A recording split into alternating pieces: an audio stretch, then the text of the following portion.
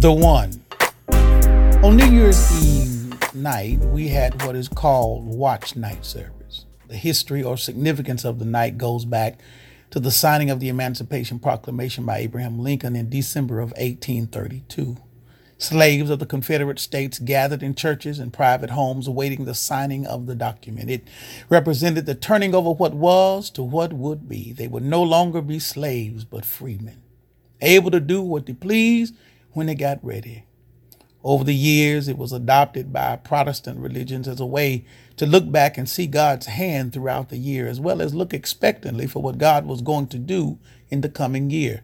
The service acts as a moment to tie up loose ends while planting hope for new ones. Whatever you did or did not do is yesterday's news. It's over now. In that service, we had a young lady give testimony to the goodness of God over her life. She said, "Some people see this as an awful year, and for them it may have been. But for me, it was the best year of my life. This time last year, I was an atheist, strung out on drugs, sitting in a jail cell. This year, I'm clean and sober, saved by the blood of Jesus, and I can't tell you how much I love him. It's been a great year for me." And then if that wasn't enough to blow your mind, to blow your head right off your shoulders, she said, "I almost hate it for people who've never been addicted because you don't know how low God will go to come get you." Oh, my goodness. I almost took off running. What a statement of God's love. When we look back over the course of the year and even our lives, how far did God go to get us out of what we were going through? How deep did he reach to remind you and I that we were still worthy of his love? The statement she made was pregnant with scripture. Listen to Luke chapter 15, verses 1-7. It says, "Then all the tax collectors and the sinners drew near to him to hear him. And the Pharisees and scribes complained, saying, 'This man receives sinners and eats with them.' So he spoke this parable to them, saying, What man of you, having 100 sheep, if he loses one of them, does not leave the 99 in the wilderness and go after the one which is lost until he finds it? And when he has found it, he lays it on his shoulders, rejoicing. And when he comes home, he calls together his friends and neighbors, saying to them, 'Rejoice with me, for I have found my sheep which was lost.' I say to you that likewise there will be more joy in heaven over one sinner who repents than over 99 just persons who need no repentance." The Pharisees and the scribes valued the righteous, pious life of perfection. They could not believe that Christ, a rabbi, a holy man, was hanging out with sinners. See, to hang out with sinners would imply that eventually you would end up unclean if you were not unclean already. Their life was more about appearance than true devotion to God. See, Jesus, in response to their piety, says, "I say to you that likewise there will be more joy in heaven over one sinner who repents than over 99 just persons who need no repentance."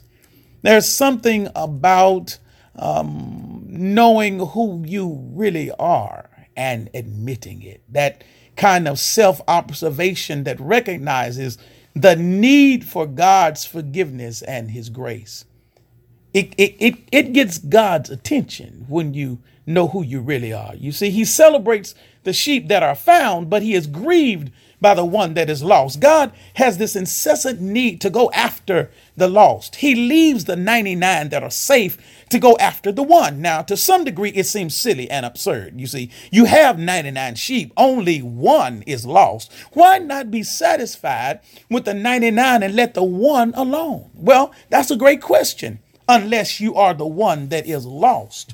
See, if you are the one that is lost in the wilderness, you're hoping and praying, pleading and calling for someone somewhere to notice that you are lost and need finding. You hope that someone cares enough to stop their life long enough to recognize that you are missing in action. Jesus takes considerable interest in knowing that all of his sheep are found. That is the power of our Christ. while we go about our merry way, safe and secure in our own lives, Jesus is actively pursuing the lost, broken, looked over, addicted, sexually confused, with the intent to gather all of us safely into the fold. He is not content until all the sheep are present and accounted for. Jesus understands that it is easy to get sidetracked when you're traveling with the herd.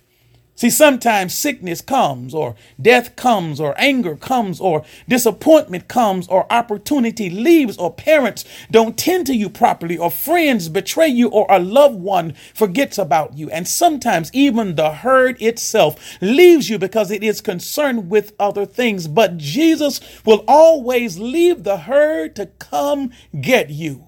He knows each sheep by name and knows when one of them is missing in action. He will go through whatever is necessary to find the one that is lost. See, that's the power of the new year. It represents the promise and power of being found. It releases us from the slavery of yesterday with hope and expectation for freedom tomorrow.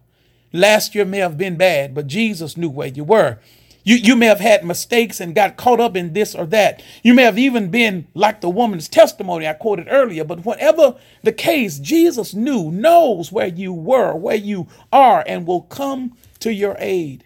While Jesus appreciates our commitment to live righteously, he celebrates and rejoices over the sinner who comes home. I recently heard a statement that goes with the young lady's testimony. It says, "I have not exceeded his grace." That is what it means when Jesus comes to get us, to come get the one that's lost away from the herd. We have not exceeded his grace. Mistakes are no match for God's grace. Addiction is no match for God's grace. Sexual addiction or confusion is no match for God's grace. Willful disobedience is no match for God's grace. So as we stand in 2021, looking optimistically into the year to come, remember, while people struggle to forgive and forget, God never does. He will leave the 99 to come after the one. And oh, how sweet it is to be loved by him. I'm Dr. Alvin Summers, pastor of East Campus of First Baptist Church, Indian Trail, Marshville, North Carolina, and you've been listening to Soul Food.